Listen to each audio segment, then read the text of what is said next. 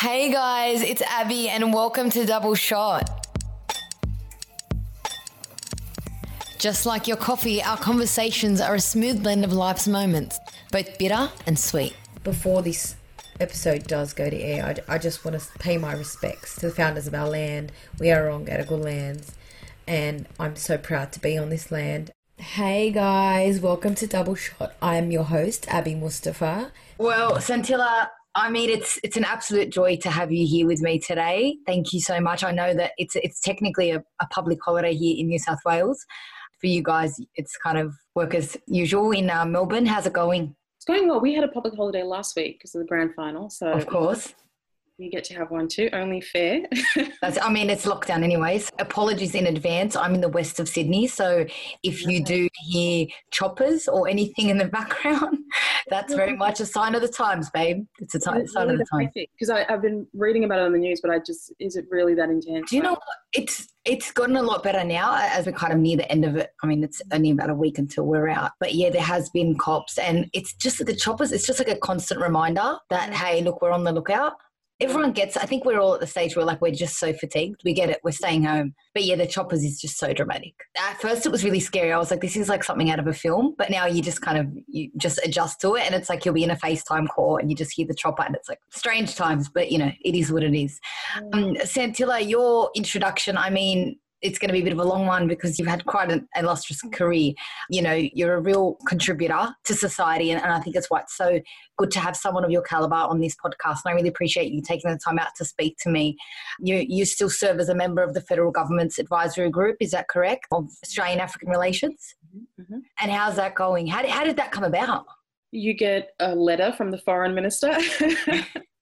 At the time it was Julie Bishop. And what I like about it is it's a non-partisan role and you give advice to the government of the day about, foreign policy in this context to do with Australia-Africa relations. So, the remit for the group is to essentially promote Australian interests. Obviously, that's where we start looking from and how to build the relationship between Australia and Africa. And obviously, Australia has a lot of economic interests in Africa. And yeah, that's kind of that work. It's been a bit quiet because of COVID and everything else. Yeah. The group's usually a bit more active in that sense, but it's a different world, different experience. You learn a lot about foreign policy and diplomacy, and I almost find it's remarkable. I think that title in itself, knowing that you're kind of adding so much value to a part of your community as well. Your parents must be really proud about that. I hope so. But you've got parents. Parents, they just see you as you. They don't, they're like, my parents, they are proud, I should say that. But at the same time, I don't think that they think that anything that I do changes how my family sees me, if that makes sense. Absolutely. I think that's an ethnic thing though. Can I say that? Am I allowed to say that? Yeah, you're allowed to say that. Your family, like my mum, rest in peace, she always kind of was, she's not going to kick me when I'm down. I'm not going to say that, but tough love is a thing. I think whenever you get too big for your own boots, your parents kind of have to be like, yeah, rein it back in, kid. That's right. So yeah, so it's a very difficult one to sort of go, yeah, because in my family's eyes, I'm just Santy and they don't really, they're obviously proud, but they also just couldn't care less. Yeah. They're just like, move your dishes, get out of the way. That's it. And it comes back to that. It's like, we don't care who you are. If it's time to do the dishes, do the dishes. And it's just humbling nature, which is part of the course of families. That's it. Absolutely. In any culture, of course. Santilla, I'm speaking to you today, particularly because of your work on Our African Roots, which is an SBS special. Can you tell us a little bit about that? Obviously, I've seen it and I'll go into it. But how did that come about? So a couple of years ago here in Victoria, there were these narratives in the media around African crime gangs and that there was all this, violence, and there was commentary in the media about people of African descent, generally portrayed in a negative light, and a lot of these narratives were quite racialized because, they were essentially saying that the reason why people are committing this crime is because of their background. And obviously no one is inherently predisposed to doing something because of the colour of their skin. No. Societal factors contribute to why people do certain things. And you do find that people from marginalised backgrounds generally tend to miss out on the opportunities that other communities might have. It's mainly a societal and policy failure than it is a failure of sort of going, it's because of your racial background. And I sort of grown increasingly tired of having to explain why those sorts of stories were racist and racialized. And a line that I kept hearing a lot was that, you know, the reason why people of African descent were being targeted by the media was that it was an Australian rite of passage. Every other migrant group has copped that kind of criticism. The Vietnamese have copped it. Lebanese copped it, the Greeks, the Italians. So it's just the Africans' turn. And I sort of thought, okay, maybe there is some truth to it, because it is true. I mean, most migrant groups post, you know, particularly after the White Australia policy was abolished, have experienced racism, xenophobia, and degrees of prejudice. And that's true. That's absolutely true. But I also knew that there were people of African descent that had arrived long before then. I'd heard some stories. I'd even gone to an exhibition that sort of made mention of it. You know, this was at the National Gallery of Victoria. But I wanted evidence. I sort of thought, gosh, if I can find some evidence that just proves that these people existed, maybe then we can start having a more mature conversation about identity and belonging. And I went to the archives and I started going through the archives, and very quickly I was able to verify the people in the First Fleet. And then it just started to snowball from there, found hundreds of others. And I went, right, okay, so now no one has the right to ask me where I'm from, because people like me have been here as long as white people from England. You know what I mean? So you can't go, where are you from? Because I'll also ask you, where are you from? Yeah, absolutely. You know, and then, you know, so, and technically the only people that have the right to ask us where we're from are First Nations peoples. Absolutely. This is their land. Everyone else has come from somewhere. And that was really what started it. And then that led to then sort of, you know, putting together the idea for the documentary to sort of go, because I'm still writing a history book on all these stories. But, you know, books, again, they can be quite dense and not everyone has access to them. They're pretty expensive.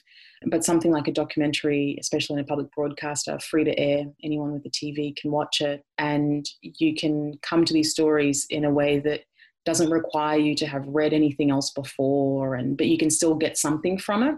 And so that was why it was important to also make a documentary about these stories. The thing that I found so amazing about African roots is essentially, I remember as a child, you know, I went to school, I had a public school background. It was a selective school, but it was still public school background in southwestern Sydney. I didn't feel like I was disadvantaged at any stage. I've gone on to study a master's in future journalism. I feel like I've had a pretty decent career to date. But in saying that, I remember, and I loved history. I mean, who doesn't love history, right? We're journos, we're going to love history. Yeah. And I remember learning, my favourite subject was essentially, it was English, and then also it was history. And I got to take myself back to the Abbey of actually my name back then, I was Abir. It's Abir, but no one can say that, which is funny in itself. So if someone could say my name, it's Abir, but then I actually anglicised, I changed my name myself. So just so you can see, the White Australia policy, it ended. I understand that, but even till now, it trickles down, and it has impacted everyone. And I know it's so, mine is so minute in comparison to what people of our First Nation would have had to have gone through, or an African person, or even a Lebanese. There was one Lebanese, a family man of a Lebanese, I'm of Lebanese and Syrian background, but born in Australia. And I remember we went on an excursion. Sorry, I'll get back on topic with this. And it was about the Anzacs, and obviously the Anzac spirit, like it's something that is such a big part of our identity. And that's why it's so amazing, you know, and that's why I kind of, when I sat down, you know, to watch it, it really hit me hard. And it's weird how I haven't actually been to Lebanon or Syria, because every time I go, it's so weird, but something's happening where, you know, abroad. So I've always had something happen. It's so bizarre, but I do hope to go eventually when we're out of this bloody lockdown. And I feel so connected to that part of myself. And I remember I was walking through, and I had quite a mixed bag at school. It wasn't like it was, you know, the majority of my friendship group were Anglo-Saxon Australian girls, and, you know, a few boys, but generally they were like, you could kind of choose in my school, you could pick, and you'd probably call them your cousin, I suppose. Anyone who was Lebo, you know, was like, hey, he's my cousin. Is he actually your cousin though? It's really awkward when people went on to date as they got older, and they were like, are you cousins? We're not actually technically cousins. It's just because we're from the same village. Very awkward. But that's just an ethnic thing. you could pick and choose in the school. And I remember we went to the memorial site in Sydney for the Anzacs, and we went, and I remember seeing a name, and the surname was Ibrahim. And it kind of just stopped in my tracks. And I asked the man that was the director at the time, it was an older gentleman, and he was teaching us. And I just was so upset. It was one of the best excursions I've ever had. Like, I just, the Anzac spirit's a different thing. And I remember saying, hey, excuse me, that guy's name up there. Amongst all the names that were very Anglo-Saxon, there was one Lebanese name, and there was one Lebanese soldier of the surname. And I kind of feel terrible now. I should have looked it up to find his actual name. But I remember I had as kind of, and when you say something about belonging and identity and why it matters so much, that it's kind of erased from our history to have someone who has something similar to you, that it wasn't there. And the fact that I saw that name up there, that meant something to me. And I remember coming home, rushing home to be like, Mum, guess what? There was, a Lebanese soldier. He was a martyr, and he was of Lebanese origin, but he lived in Australia. Can you believe it in those times, Mum? Like, he was in World War One. Yeah. I think he might have passed. I mean, don't quote me, but I think it was 1915. But I remember at the time it meant so much to me. And to see that, people who were of African nature or First Nations, like, it's their country, and their name, like that part wasn't, how is that not in our history books? Why didn't I learn that in my history books? Why wasn't that there? Do you know what I mean? Do you find that interesting? I do. I mean, and that's the whole point of bringing these stories to the wider audience. I think you touched on something interesting there about, yes, the White Australia policy ended, but a lot of this is still forms part of our cultural fabric. And you are right. I mean, yes, you can outlaw legislation, you can bring an end to certain things, but how do you outlaw cultural attitudes? Because for 70 years, it wasn't just the policy, it was the narratives. It was the things that people were saying in their families. I mean, we have examples of descendants in the film that talk about how people were keeping these parts of their history hidden within their families, right? So this wasn't even just happening at a bigger political level, it was within families. And so just because, we wake up one day and go, okay, we're no longer going to treat people differently, we're going to be welcoming people in, absolutely right thing to do, and we can all get on board that. But the process of starting to get people to look at other people that don't look like them equally is a little bit harder, and it does take a little bit longer. And to your point of belonging and why it's important to see yourself reflected in the foundational stories of what makes us Australian, is that when you are erased from that, your sense of belonging is constantly questioned. But also, when those stories are omitted, what it does is that it reinforces white superiority. It says that only white people can do these great things. Only they can go to wars. Only they can be the heroes. Only they can be feminists. Only they can be great sports stars. When the fact is that every human being has the capacity to do amazing things. And we should be telling these stories, because every child should grow up with an example of someone that looks like them, shares their background, and has gone on to do great things, and they can sort of go, I can do that. But not stories that just reinforce one group as doing better than others, because what that then does is that anyone else that's not from that dominant group starts to feel like they don't belong and will never belong. Mm-hmm. And that is not where we need to be, because none of that is even true. And that's the thing that really frustrates me about all of this. I wish these stories weren't true, but they're true. The stories that aren't true are the ones that we tell ourselves about ourselves. Those are the lies. Absolutely agree. That's a great point.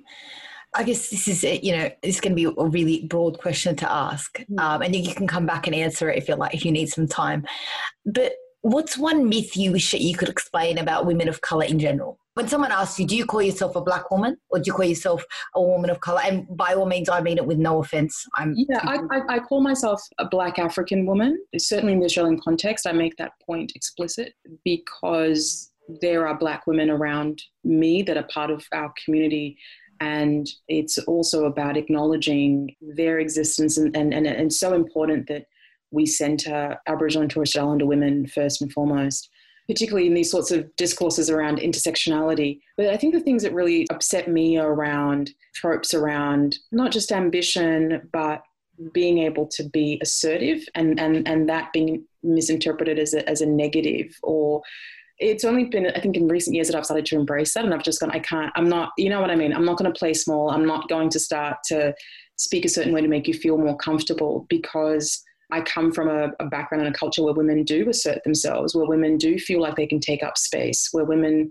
feel like they don't have to apologize for who they are. And if that's going to mark me as being loud and angry and all of that sort of stuff, then so be it. But I've had to let go of that, because I found that was limiting my own growth, because I can't control how people perceive me. And unfortunately, as women of colour, for so long, there have been these dominant forces and these stories that reinforce these stereotypes. And it's going to take a lot to sort of dismantle those stereotypes.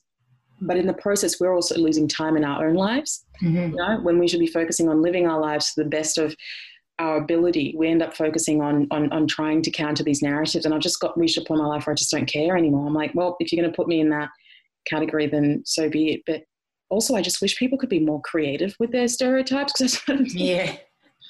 Some stereotypes, this is the thing, stereotypes, and I say this with love, sometimes when they come from a place where you go, oh, right, okay, that's making someone, you know, kind of feel like they're a part of some sort of a culture. I get that. And if it is actually factual, that's great. Go for it. You know what I mean? But when it's completely not factual and it's debilitating to certain individuals, especially younger kids, I'm really, really worried about this TikTok generation. And I say this with love, but they're really trying to hype up this kind of stereotype. And it's kind of, we've come the reverse effect. I feel like our generation is kind of, we're like, you know what, fuck the stereotype. We are who we are. I'm embracing the fact that I am a young Australian. Well, I am anyway, in general. Obviously, I'm an Australian, but I'm a proud Arab girl as well. Let's be honest. These eyebrows, this is Arab. Come on, let's be honest. Come on, girl. What are some of the stereotypes that you've heard growing up about? I've had that women are, like, I find it really bizarre. People find it, look, I've got quite a strong personality. I talk a lot and it's weird. I am a feminist. I am an absolute feminist. I'm a Muslim feminist as well, which people find so bizarre. And the worst part is for me is that people go, oh, but like, you know, the whole, shouldn't you be in the kitchen thing? And the bizarre thing is my mum was a strong woman, and I realised that now after she passed away and doing, you know, therapy and what have you, and realising that, God, she was a really strong figure in my life, and she gave me the confidence to speak well and read well, and she really loved English and reading and writing, so that kind of helped me. But my dad was and he still is now, I call him my housemate now, which is hilarious because we live together. We've been through lockdown. We went for a picnic yesterday. But my dad's kind of, he's the one that's given me the confidence to speak, you know, and often Arab women are told that, like, you know, you got to be quiet, let the men speak first, which does happen in my community. I'm not going to lie, it does happen. But externally, the fact that people think, oh, you're oppressed and your life's really hard, it's not the case. If I'm in a conversation with my brother and it's usually me who's yelling, not him. And my brother's one boy amongst 3 girls. So you can imagine the life that he's had. He's led, you know, with 3 older sisters, you know what I mean? And I feel bad. And I do feel bad for the stereotypes for men. I mean, Middle Eastern men in general. I don't want to go there. That's a whole topic in itself.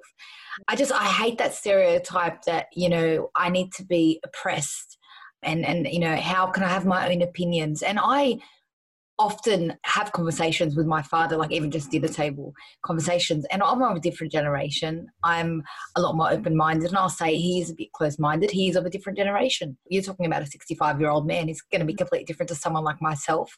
And I do challenge him. God, I've challenged him. God knows I've challenged that man, but I'm still under his roof, so clearly it's okay thus far. But yeah, to me, I mean, that's something that hits home for me, the fact that we're meant to be. I mean, it's funny, you say that the woman of colour or a black woman is usually the aggressive one, whereas I'm a woman of colour, and obviously it's a different colour, but obviously as an Arab woman, it's almost like you've got to shut up and you've got to sit in a corner and just kind of do what you're told.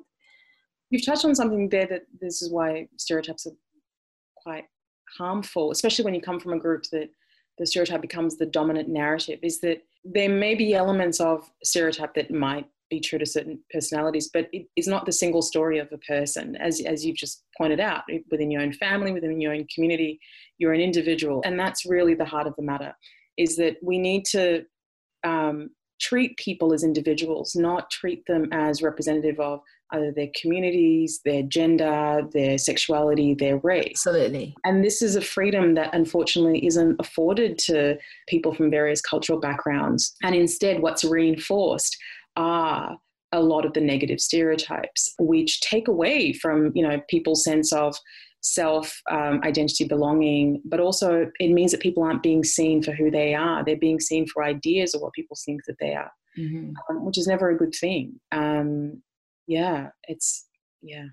Stereotypes. Not good. As I said, like our generation is kind of like, you know what, screw the, fuck it. I'm going to say fuck it, but fuck it. You can swear on this podcast, by the way. It's very swear friendly, but you can go for gold. No, but honestly, like fuck the stereotype. That's why we're here. That's why I'm doing this podcast. Yeah. But that's of my generation. I'm a woman who's 31 years old. I've had a different kind of experience to say my niece who's 15 years old, who thinks it's kind of, it's kind of cool to be, and I'm just speaking clearly just of the Lebanese Western Sydney area.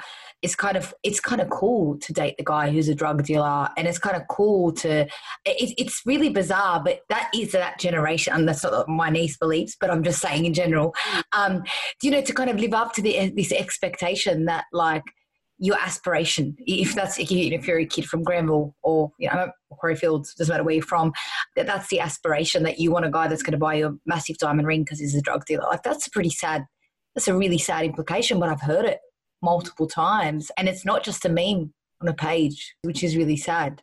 But that's a whole other topic. But I just think our generation is very different. It's almost kind of become like a reverse circle of the stereotype. They want to live up to the stereotype as opposed to keep away from it. Like I've had to move away from it, hence why I changed my name. Like my name is actually, it's Abby now. It's no longer Abir, unless my family members call me Abir. But, the fact that I removed myself so far away from the stereotype, whereas you've got these young kids that are growing up and they want to live up to that hoodlum look. Like it's kind of cool to be a bit ghetto, if that makes sense. Yeah. And that's a socioeconomic background thing. That's not even just a culture thing. I can't speak to it. I don't know enough of it. Yeah. Or about very Sydney. It's Sydney-based thing.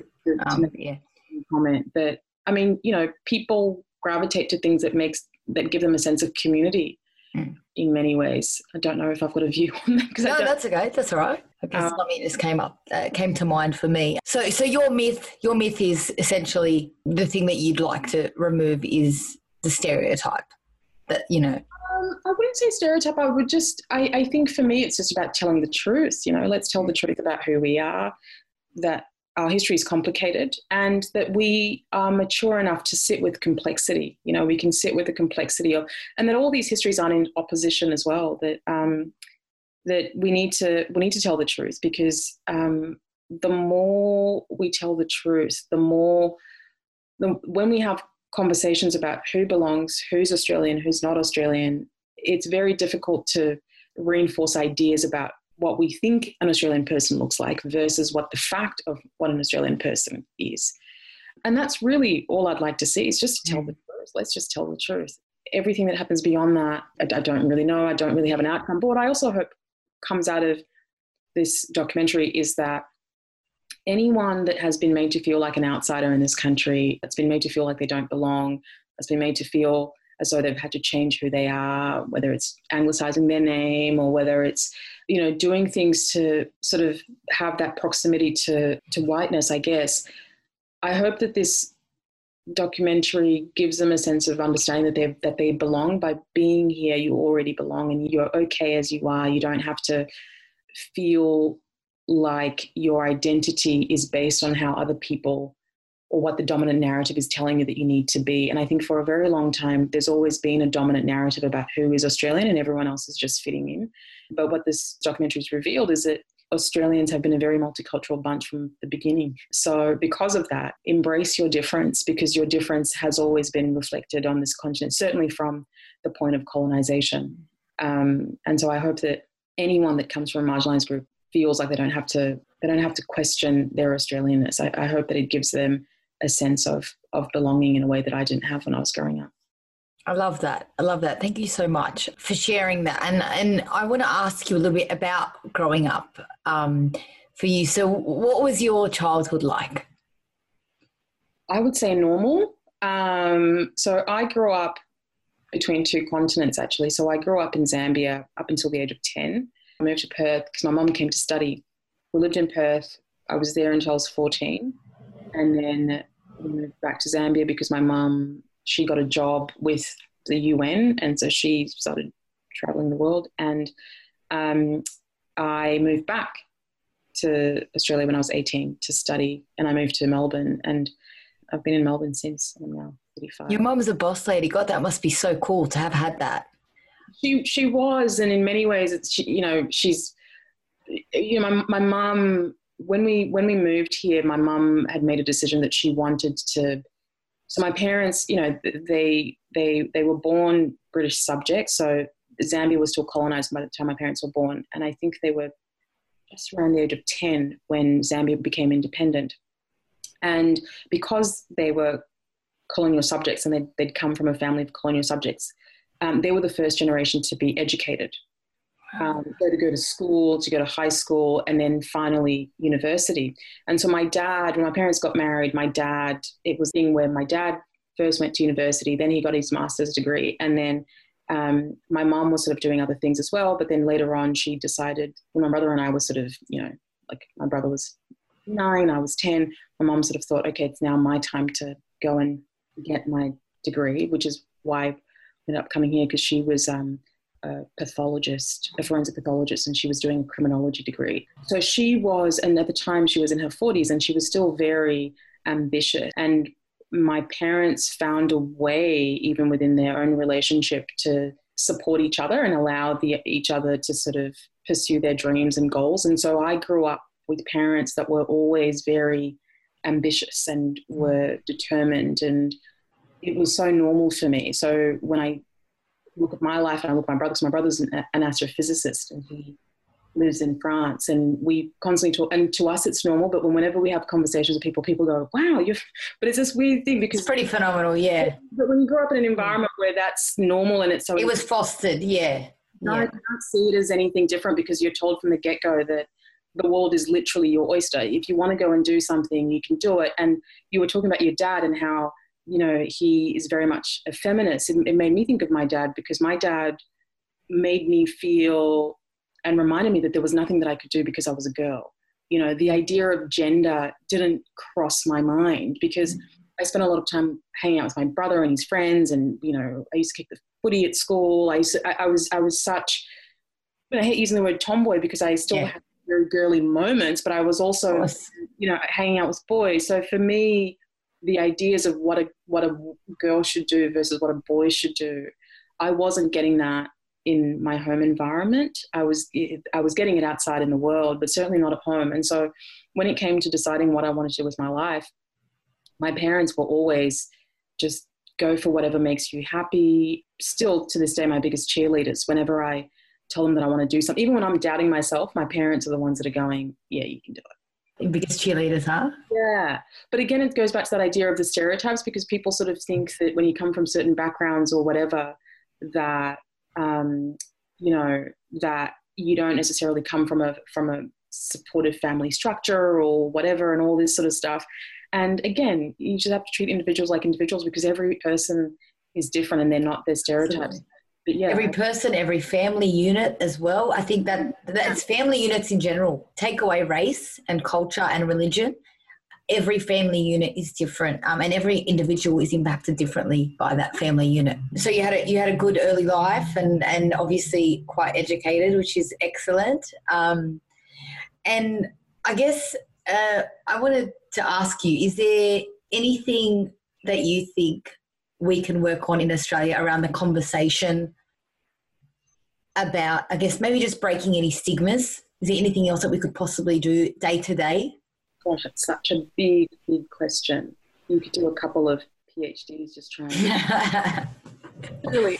But I guess, I think, I guess the first thing I always say to people, particularly when they're thinking about these sorts of things, is when you're encountering someone that comes from a different background, and this is not just to do with race, it could be sexuality, it could be gender, it could be class, whatever your experience is with that person, see it as your experience with that person. Don't take that experience and then sort of go, well, then every woman must be like this. Yeah. Every person that lives in a housing commission has to be like this, or that treat that person and view your experience as with that individual, and that individual has come with their own stuff because of where they've grown up and how they've grown up, and that's shaped how they move through the world. And don't use those encounters to sort of paint a whole community through your encounter with someone from a certain group. But also, I think, to ask questions and to be curious. I think that the more you spend time with people, the more you realize that we're all just the same. I mean, we've just met and we've been having this conversation, but I feel like I know you. I would love to grab a drink with you at some point. Come on, girl, let's do it. I mean, I'm Muslim, but I drink. I'm not going to lie. I'm sorry. You know what I mean? An espresso martini. You know, they make the non-alcoholic drinks now, so it's cool. Hey, that's fine. Especially after lockdown, everyone's. You know what I mean? But I can relate so much to everything that you're saying and your experience, but we're both living in different parts of the country. And so if I'd come into this with different ideas or whatever, this would have been a very different conversation. Do you know what I mean? And for people to sort of just be open and just treat people the way you want to be treated. And the more you have conversations with people, you just realize we're all really just the same. We all want the same things. We want to be seen. We want to be respected.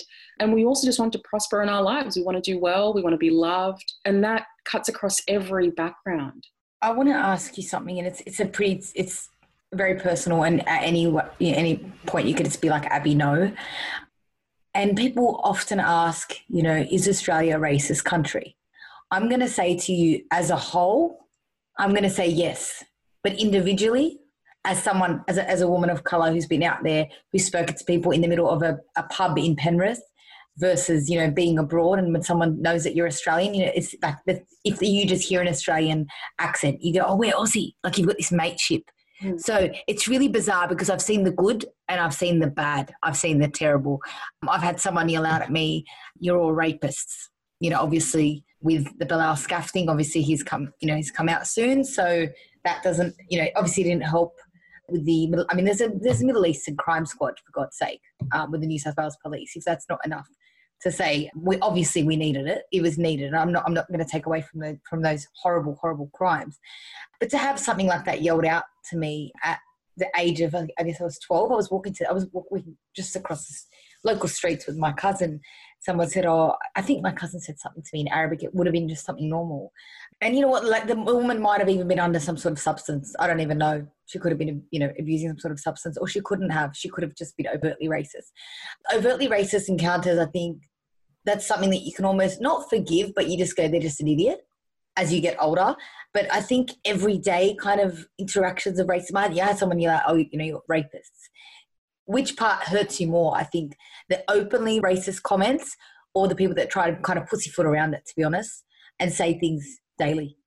I mean, it all hurts because it's all coming from a place of someone's making a judgment about me that isn't true, and they've decided in that moment to react based on a narrative that I can't control. And yeah, I mean, I've experienced racism, overt, violent racism. I experienced daily microaggressions. I think one of the wonderful things about lockdown has been that I've sort of been shielded from a lot of that I used to experience quite a fair bit, which gets very frustrating. 2 weeks ago, I was racially profiled. I was coming into my own apartment building, actually. I was going to get groceries and I was holding a box of fruit and veg and I had my keys, and there was a woman walking in front of me and she was swiping to get into the building, and because so physically distancing, I let her, walk in ahead of me, and I'm following her behind. And it's not a big apartment complex. There's probably like 12 dwellings in the building, and it's very much in a sort of middle-class suburb where not a lot happens. Yeah. And it was still during the day. It was probably about 6, so it was still quite light out. So she turns around and she sees me following her, and I've got my keys and I've got my phone, and I'd come back from a run, so I had my headphones in. And so she then sort of goes, do you live here? Are you supposed to be coming in? And so I'm sort of going, I can hear her, but then I also just don't want to engage in this. So I keep walking in, and then she stops, and then she realizes what she's just said, because I'm walking into the building. And then she says to me, she says, oh, look, I'm really, like, that's not like, like, it's just that sometimes we're just worried about security. And like, I've been living in this building for 2 years. Wow. And, and this was in my own building. It's happened before whenever I used to have an office at one of the big institutions in the city, and I used to work out of there for 2 years. And this was when I was working on the research and the archive for this documentary and the book. And I usually would work really late, so sometimes until like 1 at night or whatever. But this particular day it was around 3 in the afternoon, and I was I was lecturing from across the road. There's a uni across the road, and this institution is on the other side of the road. So I was coming back from lecturing, and I was changing my lanyards. And as I was walking into the building, a colleague of mine was walking into the building that we were both getting into. So instead of, getting my access card, I just followed him. And there was already a guy at the door who was checking people in, and he'd seen me coming in and out that day, and he knew that it was fine. And also it was one of those buildings that even when you go in, you can't proceed further because you need an access card to get to the next floor. And this guy comes out of the lift, and he sort of stops me. He sees me, he stops, and he's like, "Are you supposed to be here?" And I said, yes, I'm just going up to my office. And I don't think twice about it because it's one of those things. And then he sort of starts asking me questions. He's like, "I need to see your ID." And I sort of thought, "Excuse me?" And he said, "I need to see your ID. Why are you in the building?" I said, "I've got an office upstairs." I mean, why else would I say I've got an office upstairs if I'm just, wondering or whatever? And then I started to realize, I'm like, oh my goodness, this person is racially profiling me. I'm not supposed to be in this building. And so then I point to the guy that was at the door, and I said, "He's been there all day and he's seen me and he hasn't said a thing. And you're stopping me." And I said to him, "There's literally a security door there that I cannot get past, so much so that even if I keep walking, I can't get beyond that point." And then he sort of goes, "No, I've just never seen you here, blah, blah, blah." I'm like, well, is that my problem? Because, I've been here for 2 years at that point, sorry. At this point, had you shown him your pass? No, I was trying to make okay. Point. That's sure. You're doing something here, and I'm trying to get you to understand that you are racially profiling me in this. Absolutely. Moment. And then he sort of goes, no, I'm security and we do security checks. And I said, well, there was someone else. I said, Dom was in front of me, but you never stopped him. And he's just gone. And I said his name as well. So I'm sort of going, and I just sort of said, "Are you, I feel like you're racially profiling me." And then he gets upset, and then he starts walking out. And then I sort of said, "Hang on a second, you were worried about security and you're leaving me in the building." If it is a security issue, deal with it if it's a security issue. But you're clearly... That's right. Yeah. And so we ended up filing because there were witnesses and stuff, and we filed a report and complained and all this sort of stuff. But, this was an institution that wasn't used to seeing people like me, because a lot of people that were in that building, unless you were a cleaner or something like that, it was just, it's one of those very, very old institutions. Mm-hmm. And the list goes on and on and on. Like I said, it's the everyday little nuances, those encounters they're tough, man. It grates at you slowly. And they chip away at your dignity, because you constantly have to fight for your humanity. You're fighting to be seen. You're just fighting to be seen as you. You just want to be seen as Abby. I just want to be seen as Santi. You don't want to be seen as anything. Santi, can I just ask you though, babe, can we go back to, I'm just thinking of you as just one of my girlfriends who's in an apartment. You're going upstairs, you're holding a bag full of groceries, whatever. You got your eggs there, you got your broccoli. Yeah. I don't care. Maybe you might have some tampons in there. I don't know. You got your shopping. I mean, look, we don't need to go into too much detail here, but you're going upstairs, and the fact that this woman asked you, "Should you be here?" Yeah, like, mate, you've lived there for a few years. I've lived here for 2 years. Did she think that? Like, and I'm gonna say this, and I really don't want this to come out as overt racism. Who did she think you were? Just like some random person who's dropping off groceries, like an Uber kind of service? Is it like an air tasker? Is that what she thought? Honestly, I don't know. Why else would you be hanging out? Who loiters in apartment buildings anyway? Well, especially the particular suburb that I live in, because they're not correct. Not that many. It's very leafy. It's very middle class. You said, yeah, it's a leafy, nice. It's not a lot goes on. It's very uneventful in that way, and it was during the day. Not that it would justify, which is what you want in your home, of course. Right?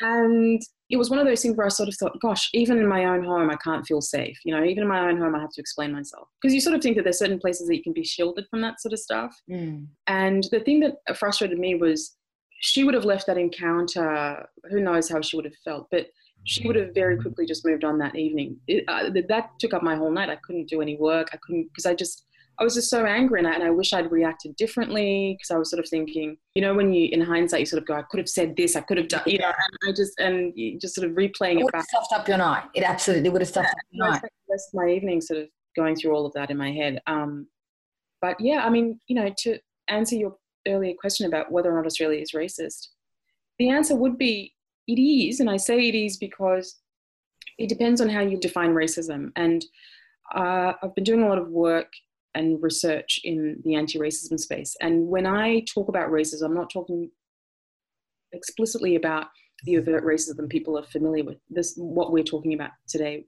the examples I've just talked about, a lot of that is overt racism. And a lot of people can identify that, particularly with the slurs and all that sort of stuff. Absolutely. But then the other ways that racism shows up is through unconscious bias, and unconscious bias can be in how you discriminate people without realizing why you're discriminating against them. So a lot of studies have been done around people from migrant backgrounds with non-anglicized names and how sometimes they're passed up on employment opportunities because someone has seen a name and they make assumptions about that. So that's an example of unconscious bias. Mm-hmm. And this doesn't just happen when people experience racism, it also happens with sexism as well. And then the other manifestation of racism is through institutional racism or systemic racism. And this is where these power structures advantage certain groups while disadvantaging others. And in Australia, when you look at every development indicator, it's very clear that the most disadvantaged groups are First Nations people. And that is racism, because if you have a group that is overwhelmingly overrepresented in statistics, that becomes a racialized thing, because you sort of go, why is this particular group only showing up in this case? And so the data shows it. We know it's happening systemically, institutionally.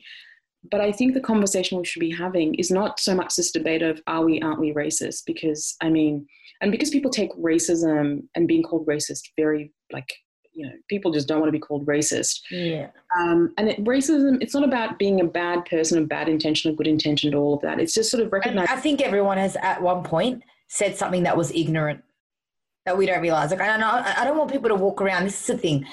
As a person of color in Australia, I don't want people to walk around pussyfooting around me and being too scared and politically correct. That's fine. Be who you are, but just be mindful of the people around you and the things that you say, because they really hurt. They actually, and it doesn't just hurt you.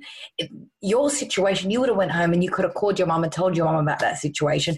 You would have been upset. It trickles down. Does that make sense? Yeah, absolutely. Absolutely. And I think that the focus of the conversation should always be to how do we begin to dismantle racism? Because racism, what people don't understand was it was created, it was a product of the transatlantic slave trade. So when Africans were being trafficked to the Americas to develop the plantations and all that sort of stuff, they were at that point being transported simply as Africans.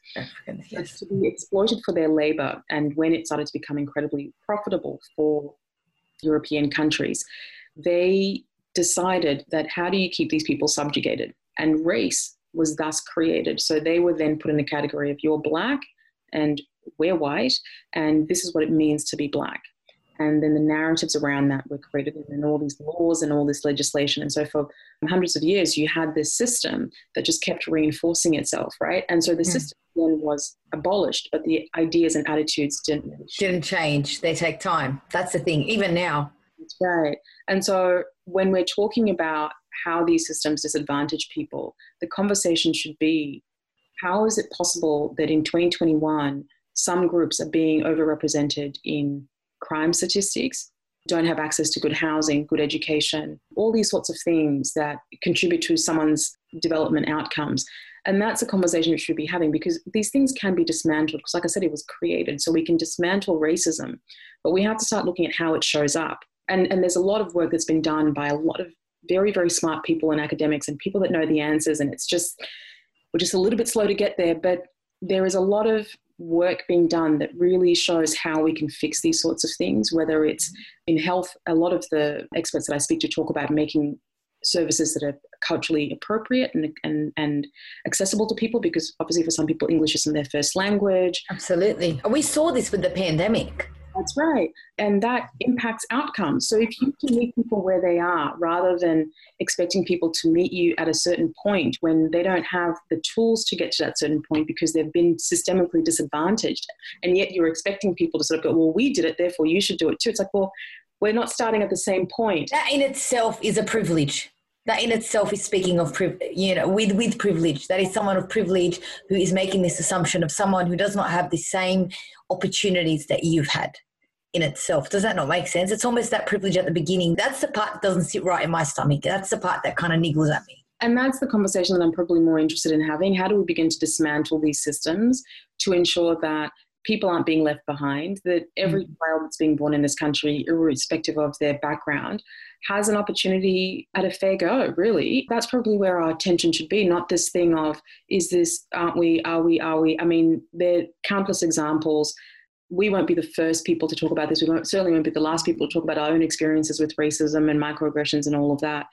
But at what point do you hear all these stories that you go, maybe we should be fixing this? How do we start fixing this? And that's kind of where I just wish and hope we can shift our attention to, because it costs people's lives. I mean, this impacts their lives, and that's not the sort of country we want to be living in. Not at all. And I think the whole reason I've actually begun this podcast is to amplify the voices of women like yourself, you know, women of colour.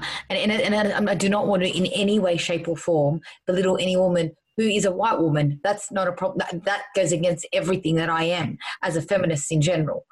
But at the end of the day, as you said, if you're underrepresented, it's not great. So if my podcast can give a voice to a woman of colour, why not put it out there? Why not talk about these situations that we've lived it. We lived it ourselves. We're going to continue to live it. I'm going to live it with my children if we go on to have children. And then, you know, it's really interesting because it's going to be the second generation, if that makes sense. Obviously, I'm a first generation Australian, but how it trickles down, it's a conversation that's constantly evolving. We're all evolving, and obviously racism is there. And as you said, like, we've got to focus on the good parts and kind of really get in there and figure out what to do next.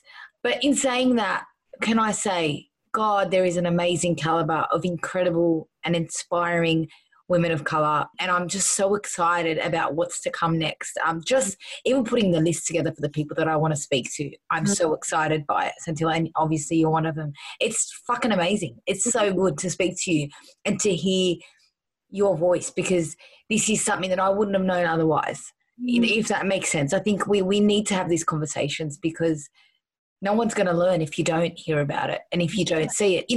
As a child, I mean, obviously my background is magazine journalism.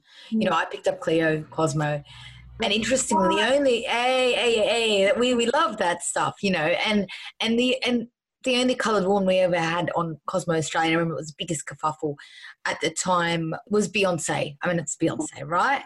And that's because Beyonce kind of, that's that whole, and I'm not going to go into the whole Beyonce situation, how every white girl wants to be Beyonce. I'm not going to go there because I love Mariah Carey. It's like there's some underlying tension between them. But it's okay. You have those people and to admire those people, right? Yeah. Because when I remember, and this is what just your point about the podcast and women of colour and how you were sort of going, this is in no way taking away from white women, and I agree with you. But I also think about how we were growing up and how we were socialised. I used to have Dolly and Cleo, and I used to get the worst makeup advice because it was in there and it didn't work for my skin tone, clearly. But I still felt part of the process because these were stories, because this was about women. And I think that women that they might not necessarily share my culture background or your culture background, but can certainly come to these stories because we relate to, we start from the same point first and foremost, human, right? And because we're human, we can relate to every other human being. And so when there are two women of colour having a conversation, that doesn't mean that the conversation is excluding anyone else. Absolutely not. That's it. This is an open conversation. This is a double shot. I'm telling you, we're talking about the sad stuff. We can talk about the happy stuff. But I was just kind of trying to just affirm what you just said and just essentially go, we're constantly looking. I remember in my 20s, I was obsessed with Sex and the City. I mean, it's all white women taking on New York. Nothing relatable with my own lived experience here in Melbourne, but there was a lot about them as women that I could still relate to. Absolutely. And I think that's just the point. It's that it's universal. That's it. We can all relate to each other. But the thing that limits people from that is when the bias kicks in, because you sort of, maybe it's not for me because it's women of colour talking. It's like, no, it is for you. It's women having a chat. You know? That's it. 100%. No bar chat, no bullshit. We don't care. I mean, it's not, I do a lot of bullshit. It's all on me. It's not on Santi. It's on Abby. But that's just me. You can tell me when I'm waffling. But the interesting thing that you mentioned, Sex and the City, obviously love it. Very excited. But the upcoming, so RIP, absolutely horrible. I was actually devastated by that. This is so interesting. I believed that character. I literally thought he was gay, the actor. Wasn't he? Stanford. No, he has a son. Oh man, I went to town. So New York. His son's adopted, isn't it? Isn't he? No, but he actually had a partner who was a female. So he was so believable in the role. So the man who played Stanford, his son was adopted, but he was in a relationship with a woman for about 19 years or so, about 2 decades. And the constant kind of the part of their relationship that didn't work was he wanted to have kids. She was like, I don't want to have kids. Eventually they broke up. He adopted that son. He ended up having his son, and he's given this amazing life to his son. And yeah, he had a girlfriend. He actually had a partner, a female partner, that whole time. But he was so believable as Stanford that I actually thought the actor was gay. But so, also, hearing the story, just going back to that theme of like stereotypes. I mean, there's this cultural stereotype that it's women that want children, men don't want children, and then you've got an example that and this is Willie Garson we're talking about. Sorry, we started to call him Stanford just because that's his character name in Sex and the City. But of course, rest in peace to Willie Garson, who passed away. I think it was last month now. Yeah, in September, which is really sad. But yeah, but about Sex and the City. So this is interesting now. Where you've just kind of come up to my next topic. I was going to ask you, what are you Netflixing right now? Nothing, actually. Bad at watching television. For someone that makes stuff, I'm very bad at watching it. I watch a lot of obscure indie films. I'm very excited about Succession coming back, though. That's something that Very good, yeah. I am watching The Masked Singer. I'm watching it by a friend. So I'm watching that. What else am I watching? Yeah, I mean, everything that I'm watching is just like really it's films that you've probably never heard of by filmmakers. I'm going through a couple of retrospectives at the moment, so I'm watching these 3 filmmakers. One's Iranian, Abbas Kiarostami, so I'm going through all the films he's made. I'm going through all of Spike Lee's films. I'm on Malcolm X at the moment, and I'm taking breaks because the 3.5 hours. You need to take breaks, man. Yeah, that's a long leg, yeah. And then I'm also doing Eric Romer, who is also a phenomenal filmmaker because he bounced between documentary and narrative. So that's really what I'm obsessed with watching. But yeah, probably Masked Singer. But then I watch a lot of YouTube stuff. I love watching YouTube makeup tutorials. That's my love that for you.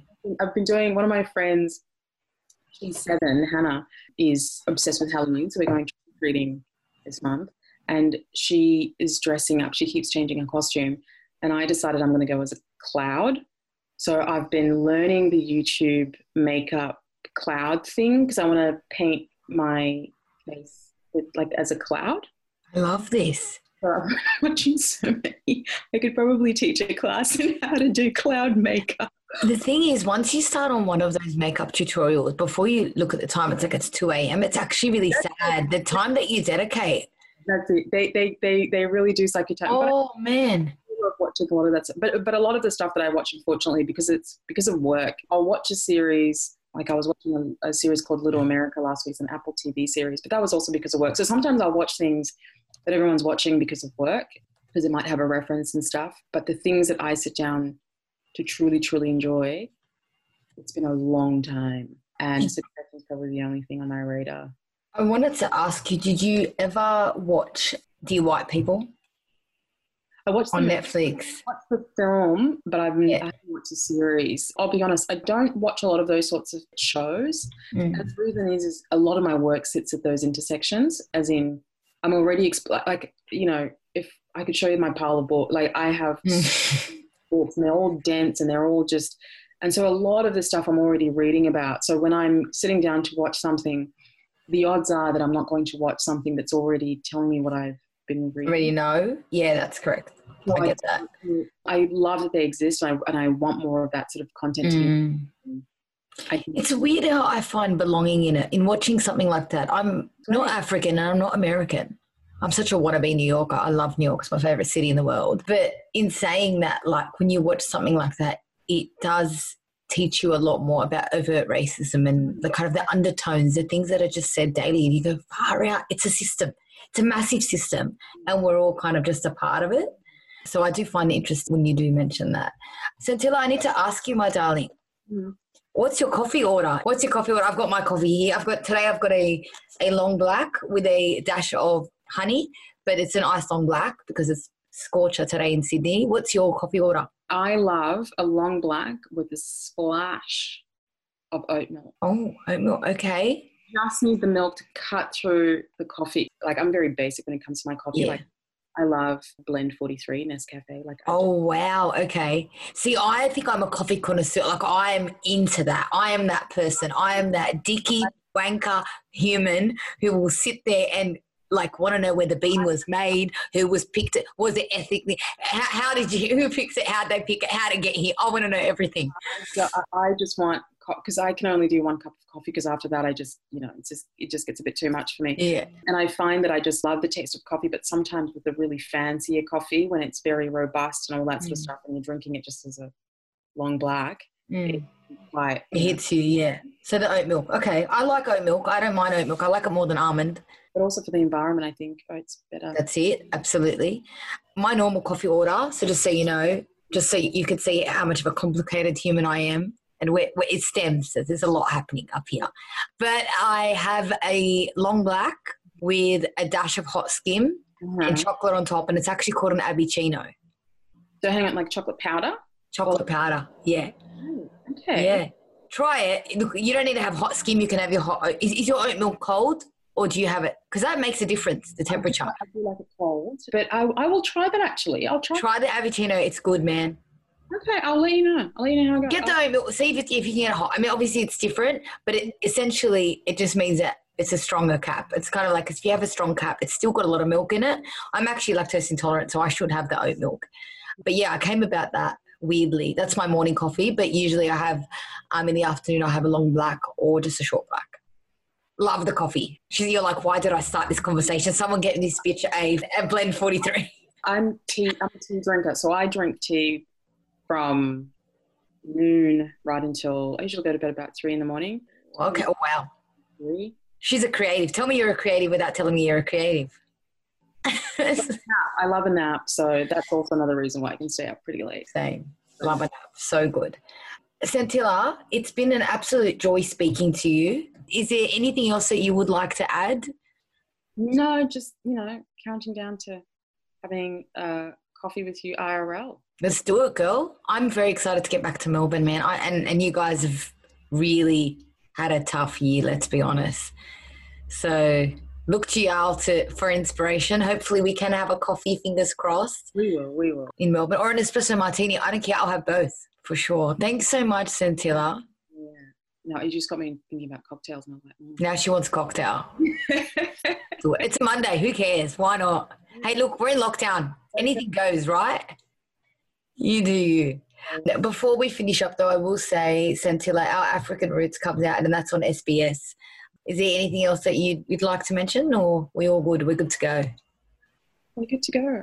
I hope people watch it, like it, share it, do all the things. And Santilla Chingaipe, did I say it correct? There she is.